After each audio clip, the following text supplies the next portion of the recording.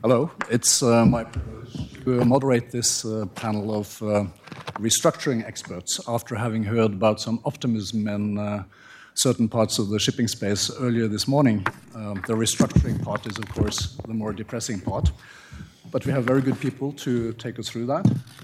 From the far end, it's Don Featherstone, who's in the restructuring business of Ernst & Young. It's Kevin O'Hara, who is managing partner at American Marine Advisors in New York.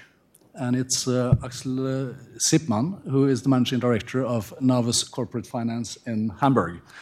So there is some geographical spread and maybe some different perspectives.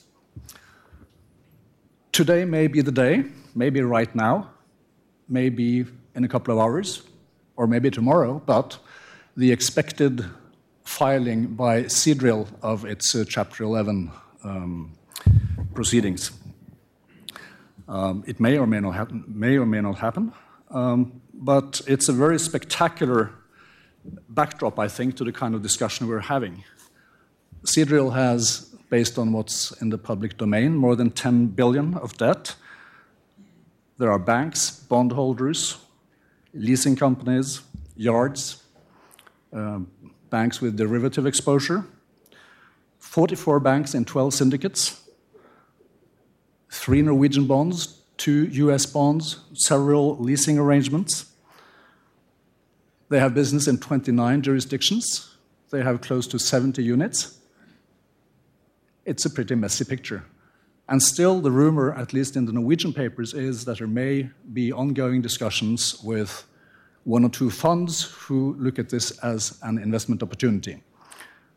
And that's exactly the title of our little session, Restructuring as a Business and Investment Opportunity. And if someone is willing to buy into such a messy situation as the Seadrill situation seems to be, it's a pretty good sign, perhaps, that restructuring situations can be opportunities for investors. So I just start off by asking Kevin, from your US perspective, do you think that this is an opportunity for M&A activity? I certainly do. When we do a restructuring, we always think of it in terms of M&A. It may not be the primary focus, but there's always at least a parallel process whereby you're looking for other investors that may come in, as you've seen in TK Offshore and as you alluded to potentially in Seadrill. There are certainly always active investors out there looking. So we always have that in the back of our mind. And do you have similar experience in the German context? I would first of all say, let's look at, for whom can a restructuring be an opportunity? I mean, there's usually at least 3 participants. There's, of course, the current owner that is facing the restructuring. There is the lender, and there's the investors. So I think very important, let's start with the owner. As an owner, if you don't manage a restructuring successfully, you run the risk of going out of business. And insofar, it's not a question of an opportunity, it's just a question very often of survival. But you're either proactive about it and try to develop a solution that basically finds the appreciation, at least, of your lender, and that often then naturally has to involve investors, or you shut down your business. So it's catching the last straw, which is all about the opportunity. To a certain degree, what we also observe is that some people take restructuring as an opportunity to buy back their own debt at a discount, and in so far just create a windfall profit to the balance sheet. For investors, of course, I think it's very obvious. Restructuring in so far can be a big opportunity as it always involves a certain complexity. You face a lot less competition than if you just go into the S&P market for vessels that are widely spread.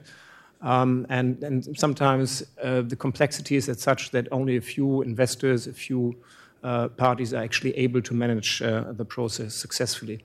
And last but not least, looking at the lender, I think it's an opportunity if you basically if decided to move out of ship financing or to shrink your portfolio significant.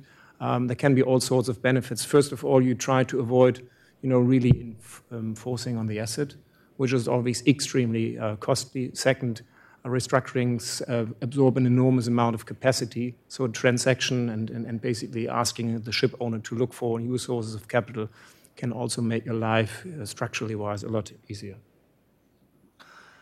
Ken, do you see the restructuring situation as an M&A opportunity in your experience? Don, excuse me. Certainly. I agree with Kevin. I think there are certainly a lot of elements to restructuring situation that are similar to that of an M&A situation. I've also heard restructuring referred to as just another form of a hostile takeover. And we've seen a lot of those situations. I think if you're following the EMAS bankruptcy and the involvement of the Seam empire and that restructuring, that he's done some very clever things with his investment in that restructuring.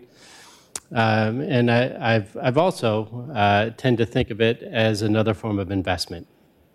The documentation, particularly debt documentation, gives all the stakeholders a chance to call a pause in the process with the company. And during that pause, all the stakeholders have the opportunity to decide whether they want to re-up their investment in the company if they're an incumbent lender.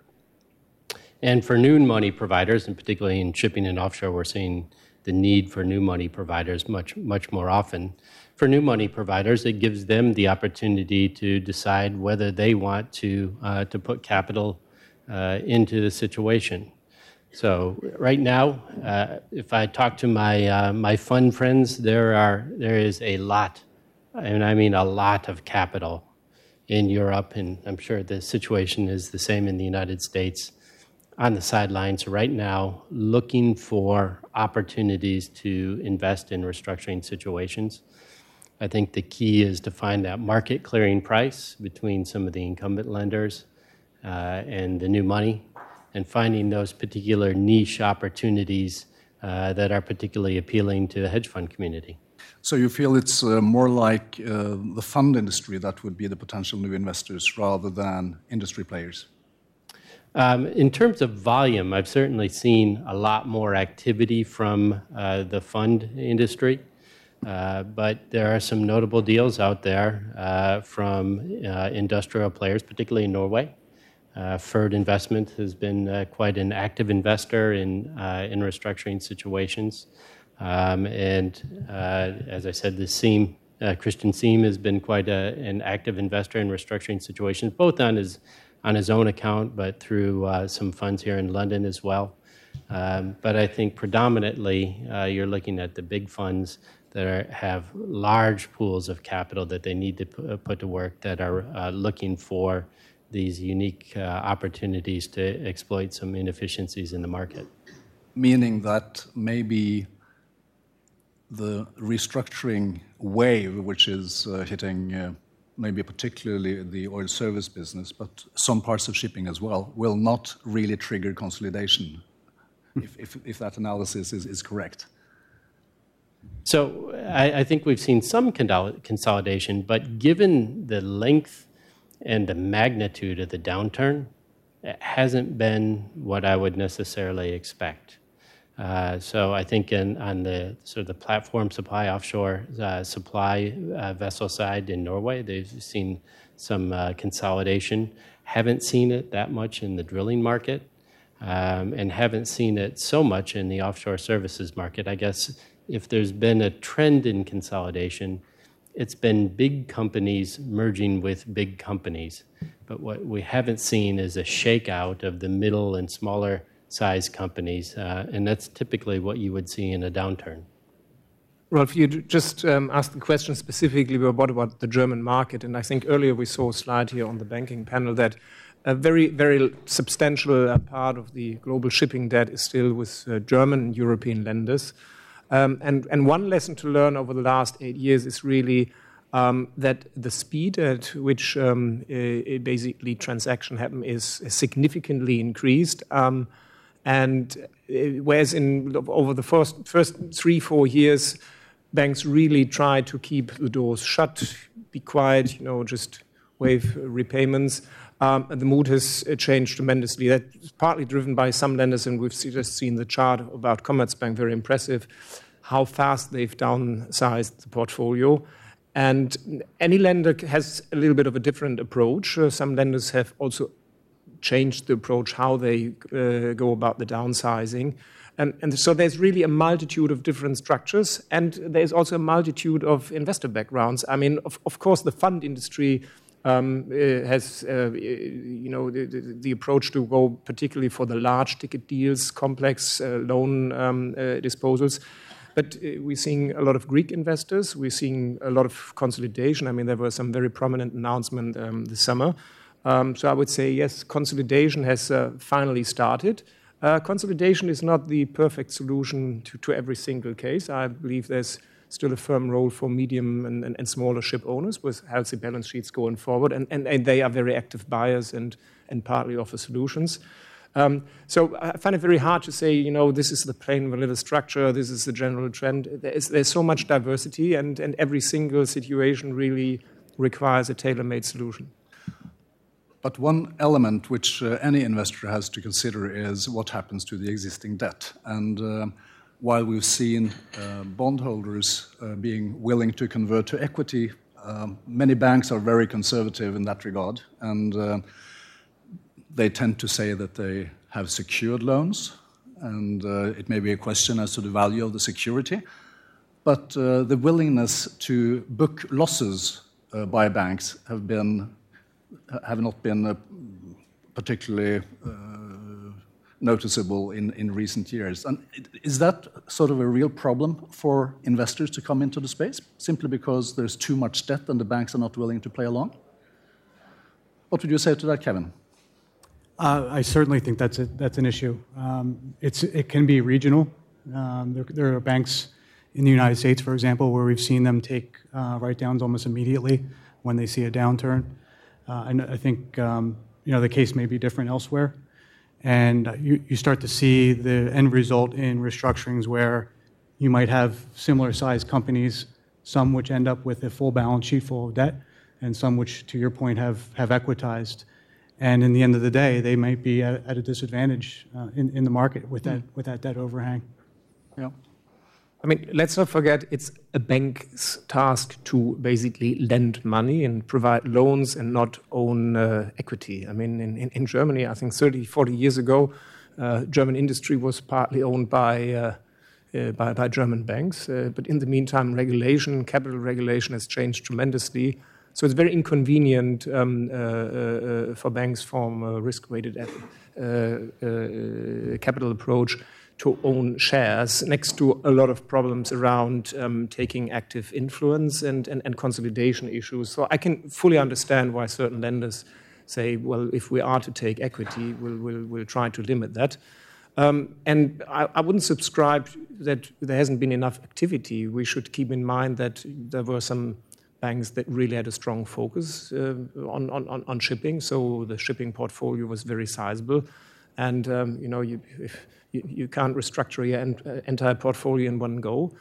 So this was all about spreading losses over time as to earn money also in other businesses and basically cross-subsidize. And, to come to the analysis, they should have been faster. I mean, ask these people that were the decision makers at the time. You can try to be faster, but if it's just not possible and you have to manage a balance sheet carefully, then I think they've done a fair job. We've seen the numbers, and the process is fully going on. So I would say there hasn't been a lack of opportunities. And let's not forget, throwing hundreds of vessels at the same time in one sort or the other way on the market will also crash the market. So if you sit on so many vessels, you have to have a very, very detailed strategy, what type of vessels in what segments you put into the market at what point in time. Yeah, that's a very good point. And clearly the banks have large portfolios, whereas the individual company can manage its own situation. And the question, of course, is when do you actually conclude that you're in a restructuring situation? When do you need to start thinking about your balance sheet and your cash flows and maybe amend and strengthen? We sometimes see that Special opportunity funds or restructuring experts will pinpoint certain candidates as future upcoming restructuring candidates, while those exact same companies may be the winners in the equity markets and flying high on the stock exchange at the time. It's sometimes curious to see how different debt capital and equity capital will assess individual companies. And isn't that sort of a problem, Don, that there is a sort of a period of denial on some part of some companies that they simply won't address a potentially dangerous situation in time? Yeah, for those of us that work on the restructuring side of this business, and I'm sure Kevin and Axel would agree with me on this, that probably the biggest complaint that we would have is we never get to the table early enough. By the time a company gets around to engaging restructuring help, a lot of its options have gone by it. Usually the liquidity is in quite a difficult situation. And so the common mantra of our profession is to get in early. But I haven't seen many situations where that's possible. And we're here talking about restructuring as an investment opportunity, but I think at the end it's actually a human endeavor, and it's driven by the psychology of corporate loss, which for the participants in a company translates to personal loss as well. And psychologists will tell you that when a person is confronted with a form of loss, they go through 5 different stages. And the very first stage, as you said, Ralph, is denial. It's a defense mechanism. Don't worry about it. The turnaround in dry bulk is just around the corner. We can do this one, in new money transaction, and we'll be fine for here on out. And it never really works out that way. And so getting through that period of denial quickly helps, but it is a feature of almost every restructuring situation. And I think it will simply be because this is a human enterprise, it's a human endeavor, and we will never get around these sort of inborn defense mechanisms that we have when confronted with a big loss. I completely agree, and I think the liquidity is always the key in these situations. And the companies that you've seen gone through, let's call it more organized restructuring processes, have more liquidity to start with. So that always helps when you're not up against the wall in terms of. And the other part is when you talk to your lenders, I think they always appreciate when you approach them early on, rather than knocking on the door when the house is on fire. I think the big problem is this huge volatility. I mean, we've seen market collapsing within a few weeks or months, and insofar equity market price trends, nobody's got a crystal ball. So I must say personally, I'm not surprised that in certain sectors we've seen share prices increasing and then just collapsing within a few weeks. I mean, because so have the freight markets in the respective segments, and everybody needs to deal with that volatility. Well, the criticism one can say is, are the business models robust enough? Are basically the employment strategies well thought through? And there maybe the industry needs a bit of improvement. I think that is significantly also driven by the lenders today that are just not willing to finance spot market exposure to levels that they've been in the past, at least not with the amount of leverage that they used to do. But picking up on the business model, you often hear about that in the restructuring case, that you have to revamp your business, you have to prepare a new business model. Is that truly necessary, or is that something which is just invented by the advisors to have a new line of business? Don? Yeah, so it reminds me of a case where we were involved some years ago, Rolf, and Kevin, I think your firm was involved as well. And I was advising the company and had spent, my team and I had spent quite a bit of time working on a business plan for the company that we were going to present to our creditors. And we had like 3 or 4 different series of bonds. It was quite a complex creditor group. I spent quite a bit of time working on what the company is going to look like, what the financial projections we're going to look at, what sort of costs are we going to take out of the company, and had done this quite detailed document. And we all got invited to the creditors' attorneys in New York at Bingham McCutcheon, and they had a room that was so big that everyone had to have a microphone in order to be heard on the other side of the room, and we all got assembled. And we went through this business plan and presented for about 2.5 hours. And I remember at the end, there was just a few seconds of silence, and someone way down at the end of the table stood up and leaned forward into the microphone and said, "Where's the change?" And so creditors generally look for something that is going to change in the way the company operates, the way it engages with customers and its cost base. And I remember that story because every time I do a business plan for a client now, I ask myself, where is the change? And I think if you can't demonstrate that change, then it's going to be very, very difficult to get the support of a creditor body going forward. Mm-hmm. Is it only the business model that has to change, or is it so that in order to satisfy creditors or attract investors, you really have to change the management, you have to change the advisors, the old advisors who assisted the company getting into the trouble, or the old management who's struggling with the psychological process of denial? Is it necessary, you think, as a sort of a general observation, sometimes to change not only the business model, but the people as well? I don't think it's a hard and fast requirement. But the academic research on this has focused on Chapter 11 cases in the United States. And long story short, what the researchers have found is that Chapter 11 cases are autocorrelated. And what that means is if a company goes into Chapter 11, it's the likelihood of it going into Chapter 11 again is above average. And the things that they have shown that break that cycle are, number one, a significant change in the senior management team, particularly the chief executive, not so much the other positions, but particularly the chief executive.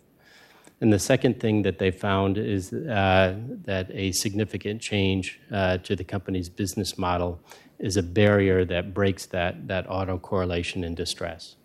So not a hard and fast rule, but if you're hedging your bets and putting together a restructuring plan that you want to have some longevity and to be robust over a period of time, and one that is capable of securing new money and the support of your existing creditors, you need to take a very hard look at how the company does business now and what's going to change going forward. And usually the stakeholders will drive the discussion around the leadership of the company. Not a hard and fast rule, but it's also not uncommon to see a change of leadership of a company as it comes out of a restructuring process. Yeah. Do you have any thoughts on that from a German perspective? Well, it's not particularly a German thing, but I think the most important strategic change in restructuring is the way how you finance your business, because let's not forget, I mean, shipping, if you're an offshore company, you can't change your business model and become a container company. So you just have to stay with what you're in. You can recommend a lot, well, you need to change your employment strategy, but there is hardly any paying employment. If there are no long-term charters you can fix in a restructuring, that doesn't work either. Of course, bringing down OPEX, is something that companies, especially in Germany, have improved a lot. I mean, we no doubt about that. The KG system did not heavily promote OPEX efficiency, so that was quite a significant change we've observed with many clients over the last few years. And then last but not least, but that partly brings me back to the financing exercise, is that we're observing mergers simply for maintaining a reasonable scale of the business and for basically teaming up with people that have complementary skills. But insofar, I would say restructuring in shipping, it's 2/3 is financing, and the rest is helpful accompanying exercise. there may be people in the audience who have comments or questions or observations. It's a bit difficult with this light to see you out there, but shout out if you want to make. Yes, please.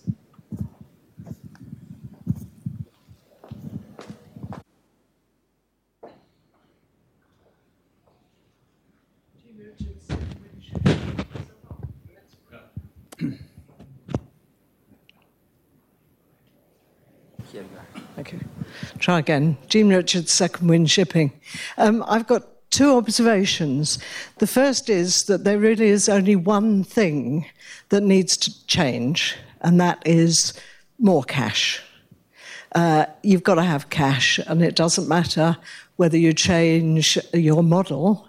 If the markets don't change, then you're not going to come out of it until the markets do change. The other is the motivation for Chapter 11. The reason that people go into Chapter 11 is they perceive that it will give them an opportunity. One, the opportunity of getting rid of their banks, because the banks can't arrest, and if they don't come into Chapter 11, the banks can arrest, so the banks are put on hold.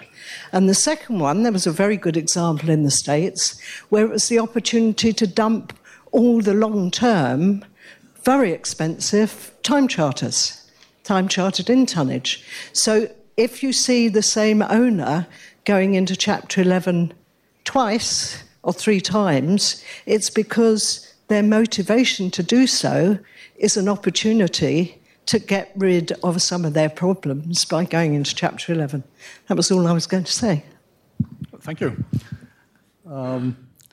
Chapter 11 is, of course, a big chapter in itself. But clearly, if Seadrill files for Chapter 11, they'll do like many have done before them, and you'll get sort of a breathing pause to get things in order. What do the panelists think about the various schemes that are available? You have Chapter 11. Is that really an opportunity, or is it more like a threat? You have the schemes of arrangement in the UK. Germany probably has its own insolvency proceedings. There are too many people not sitting. Would you like to tell them? But there are too many. All of them? I did. Because some of them now came at the first row. They can sit at the first row. Nobody's sitting. Come and sit with us. Here's a free chair. Once I told them, they came to sit. So if you can ask them. Yeah, okay, I think we'll continue. Yeah, let me quickly say something about German insolvency filings. Excuse me. Was there someone who's actually making a question?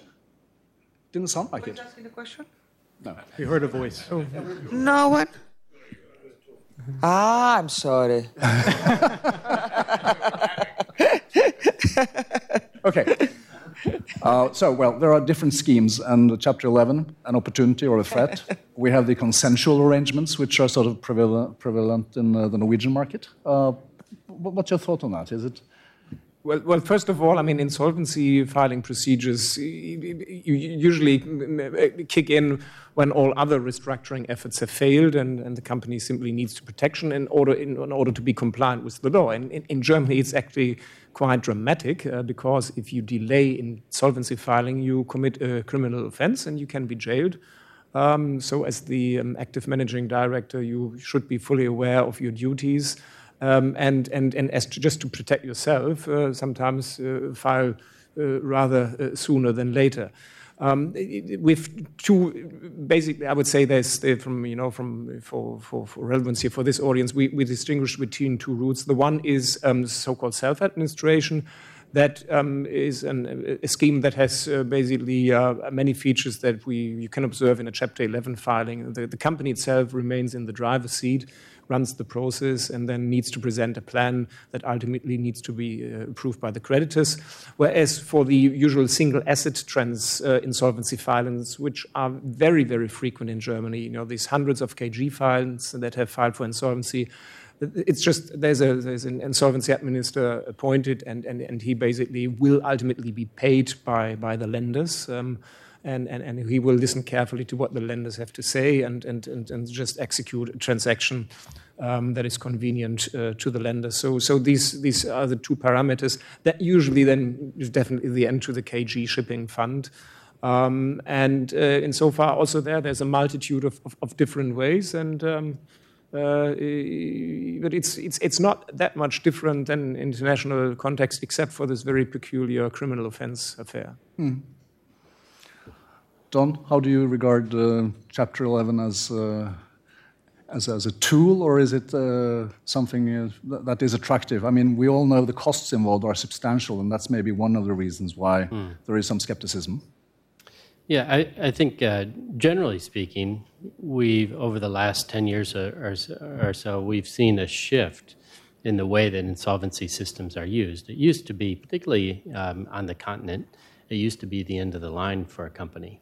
And now I think insolvency systems, including Chapter 11, are more of a means of rehabilitation. And there's been some significant changes in the way schemes are used in the UK, certainly a revision in the German insolvency code, the Italian insolvency code. So now I think the developed markets are much more about rehabilitation.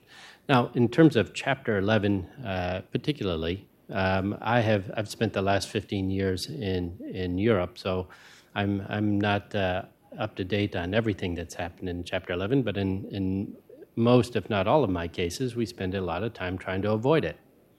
I'm personally a big fan of the consensual arrangement that is common to the Norwegian market and to many other markets in Europe. I think that is the fastest and most efficient way for getting something accomplished, and it also represents the least disruption to the business. But Chapter 11 is useful, and we talked about Seadrill at the outset, just for the ability of a judge to discipline holdout creditors. You can see why Seadrill would find a process like Chapter 11 useful. You have all these different syndicates of banks. You have U.S. bonds with 90% consent thresholds.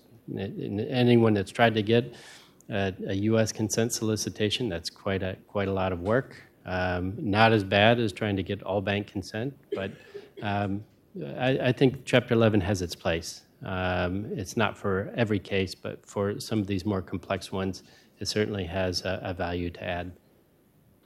If I just may add one other thing on Chapter 11, I think there is a nuance there about you are, in theory, able to wipe debt off and get rid of obligations, but they do come back as deficiency claims. So if you're the existing equity, you could be completely swamped by those as well.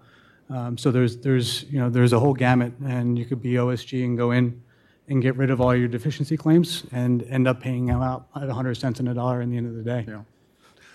I'm being made aware that we're out of time. I'll just ask one final question to the panel. I mean, most of us on the podium have been very busy over the past 3 years in various types of restructuring work, but most of it has been, or quite a bit of it has been a kick-the-can approach, that you amend and extend.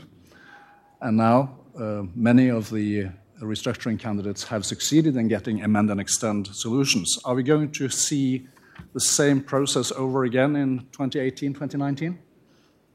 Yes or no? Alex? No, first of all, I don't subscribe to the statement at all. I think we've seen so many, fresh money teaming up with shipping companies that I wouldn't say we haven't kicked the can down the road. To a certain degree, kicking the can down the road might be a meaningful exercise, but I don't subscribe to the statement. Okay, good. Let's end on that optimistic note, and thank you to the panelists.